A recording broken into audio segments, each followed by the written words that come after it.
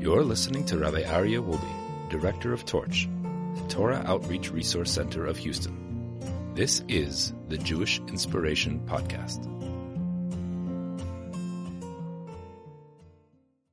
Welcome back. We are now on Way 15 of the 48 Ways, and this is the oral law. What is the oral law? We mentioned previously that we have the written law, which tells us what to do. The oral law tells us how to do. It is impossible to understand the written law without the oral, and vice versa. It's impossible. They need to be linked one with the other. They are inseparable. The Mishnah and Talmud are the principles of our laws.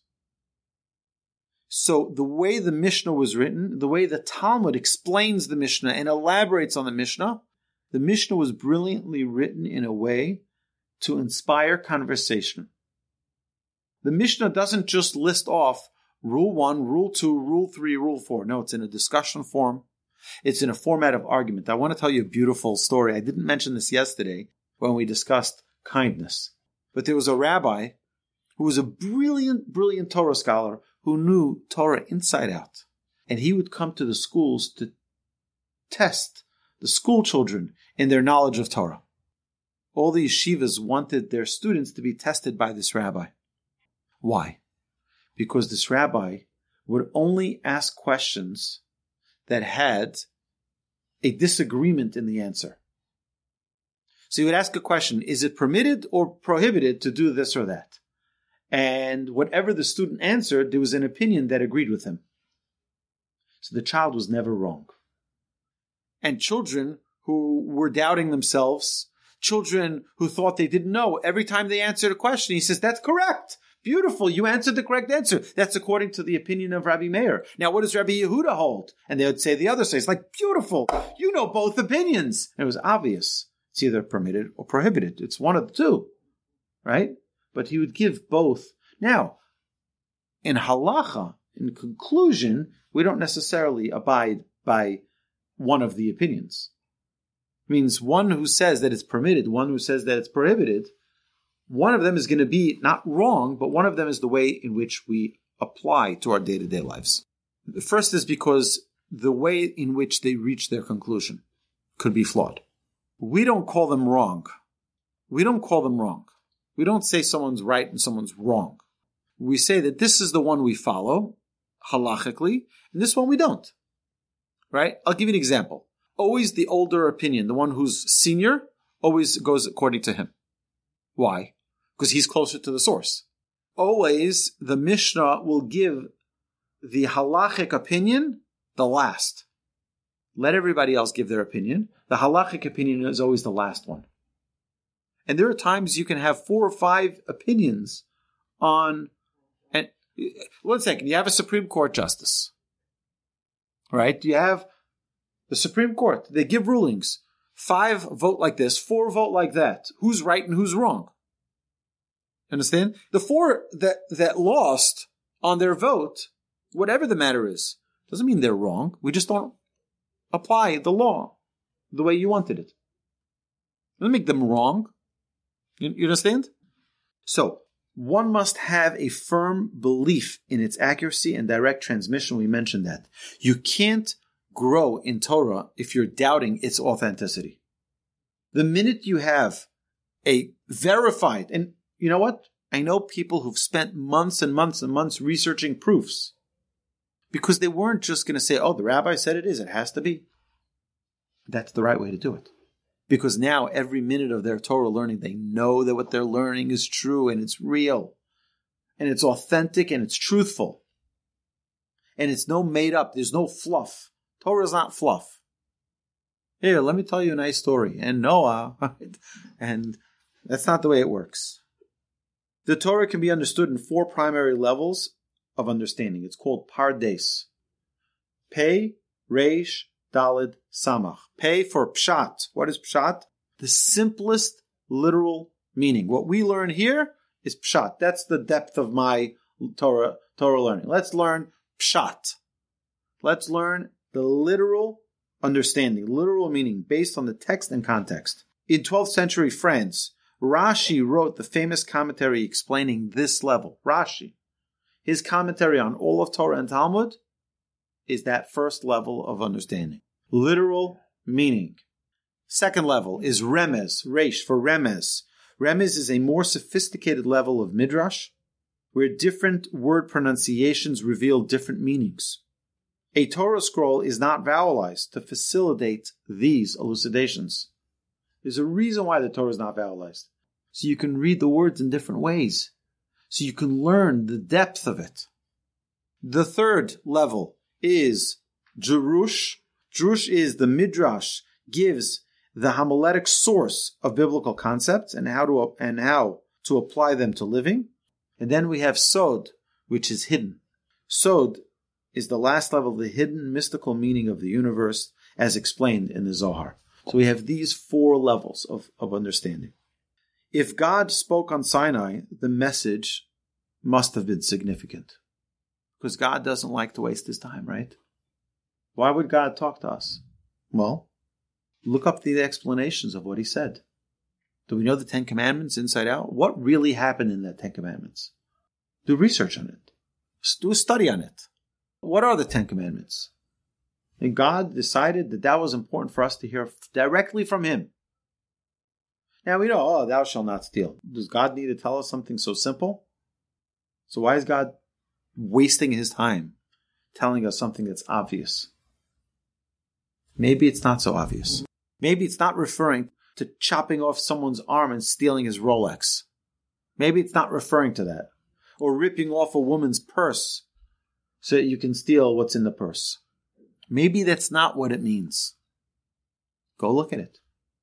Over here we have an entire column of shelves dedicated to learning the portions of the Torah. We probably have 20 books, right? 30 books dealing just with the Ten Commandments. It's tremendous wisdom. And this is a small library, you know. Torah is wisdom for living. The more Torah you know, the more fulfilled you become. The oral Torah is as absolute as the written. One cannot be understood without the other. Master the Mishnah, and now you uncover a whole world of understanding and insight. Much more elaborate than the Torah. The Torah is very concise in words. It's not an extra letter, which we'll see in a few minutes when we start the Parsha. We'll see, we count how many letters of each Parsha, because it's not an extra letter in the Torah. The Torah is extremely concise. The Mishnah elaborates, and the Talmud elaborates even more. If you have an insight into living, remember it and integrate it. Write it down. Don't forget it. Get your share of wisdom that the Jewish people have accumulated over time. This is a lot of Torah wisdom here. It's yours. It doesn't belong to the rabbis. It doesn't belong to the scholars, to the philosophers. It belongs to each and every Jew. Get your share of wisdom that the Jewish people have accumulated over time. Jewish consciousness is to know Torah by heart, to repeat and review until it's letter perfect. I remember when I was a child, we had special programs in yeshiva to remember Mishnah by heart. And we were tested, we would go on a big trip, and we'd have great prizes for those who remembered Mishnah by heart. Why? Because how much memory do we have in this brain? What are we going to fill it with? TV shows and comic books? Or Mishnah? Or God's words of Torah?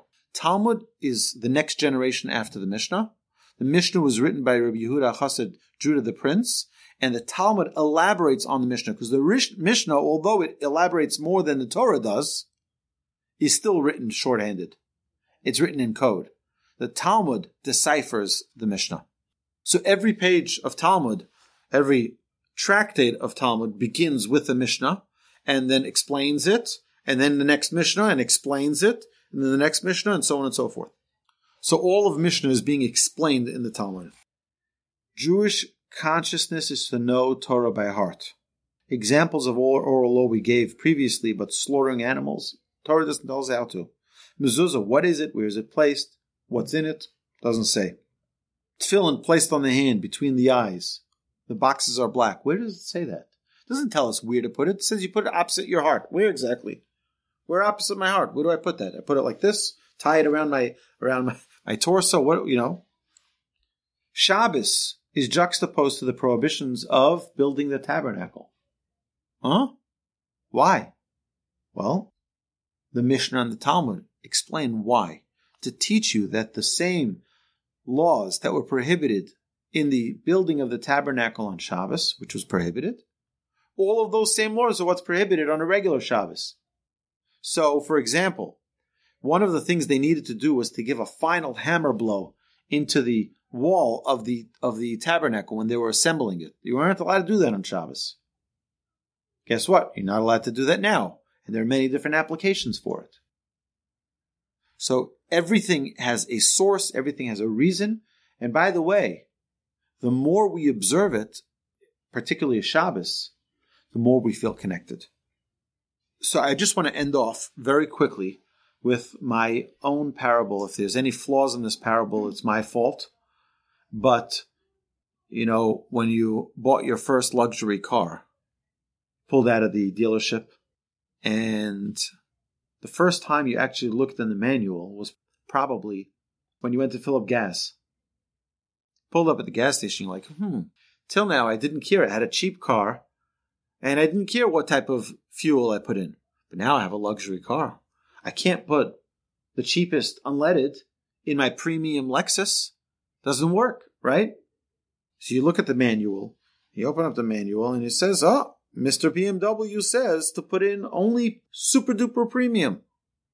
You look at the gas, you're like, are you kidding me? I'm not paying that much money. I can save myself $1.50 just by getting a cheaper gas. So what will Mr. BMW tell you? Mr. BMW will tell you, put whatever you want. I don't care. But I am the manufacturer of this car, of this ultimate driving experience. If you want to experience a maximization of this BMW, put in the premium. You don't want to put the premium? No problem. Put water for all I care. I don't care, but you're not going to enjoy the car. God tells us about kosher food. God tells us about taking the Shabbos a day off. And we're like, that doesn't make any sense. If I worked another day, I'd make more money. If I didn't eat kosher, I'd save so much money. Hashem says, you can do whatever you want, but you're not going to maximize the experience. You're not going to maximize the experience. So, you don't have to listen. It's your choice. God, the greatest gift God gave man is the ability to choose. We can choose what we want. It may cost more, but think of this. Some doctors, which the New York Times has disputed and said that there's not a single research that shows that this is correct. But some doctors said that if you buy organic food, it's healthier. Again, they did, I think it was 150 studies, and they couldn't find one benefit. Not one benefit to organic food. Not one. Not one. And people are ready to pay $26 for a box of cereal in Whole Foods because a doctor said you'll live longer. But if Hashem told you live a better life and your neshama will be elevated because you spend $3 more per pound on kosher meat, outrageous, the rabbi tax. I have heard many things. It's good for you. God promises it's good for you. The complete encyclopedic dictionary of living is to be found in the oral law. It complements the written law and is the source for this 48 ways. Let me just repeat your question. You're saying, how do we learn Torah? Should we start with the oral Torah, start with the Mishnah, the Talmud, or the written Torah? It's an excellent question. So to answer that question, I'll tell you. I think the first part is to just learn whatever you can. Learn whatever you can. Whatever you have in your house. No. You have a bunch of books. I know that. Because your wife has a bunch of books. So whatever you have, gobble it up. Then you can start organizing it. And you say, you know what? I want to start from Genesis, and then Exodus, and then Leviticus, and then Numbers, and then Deuteronomy. And then you can go to the Mishnah, and you can learn some Midrash. And there are amazing books, amazing high-quality publications. You know, we have over here Gateway to Judaism, which gives you a synopsis of everything. It gives you a great summary and understanding of all of the fundamental teachings of the Torah. You could read storybooks to inspire you. We have here books on, you read a book about Rav Moshe Feinstein. You read the book about Rabbi Yaakov Kamenetsky. Right? You read the books about Rabbi Elyashiv and Rabbi Gifter, and you're talking about giants, Torah giants.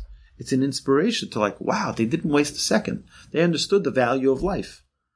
And that could infuse us with a great passion for learning. But I say that's a great question. Find something you can do, and you can do something new every year. You can do something new every year. I think it's almost time for us to start another Parsha class. So my dear friends, this concludes way number 15, and God willing, we will see you in the next of the 48 ways. You've been listening to the Jewish Inspiration Podcast, a Torch production. Become a supporter at torchweb.org, because your assistance enables more Torah learning around the globe. To find more lessons offered by Torch, please visit torchpodcasts.com.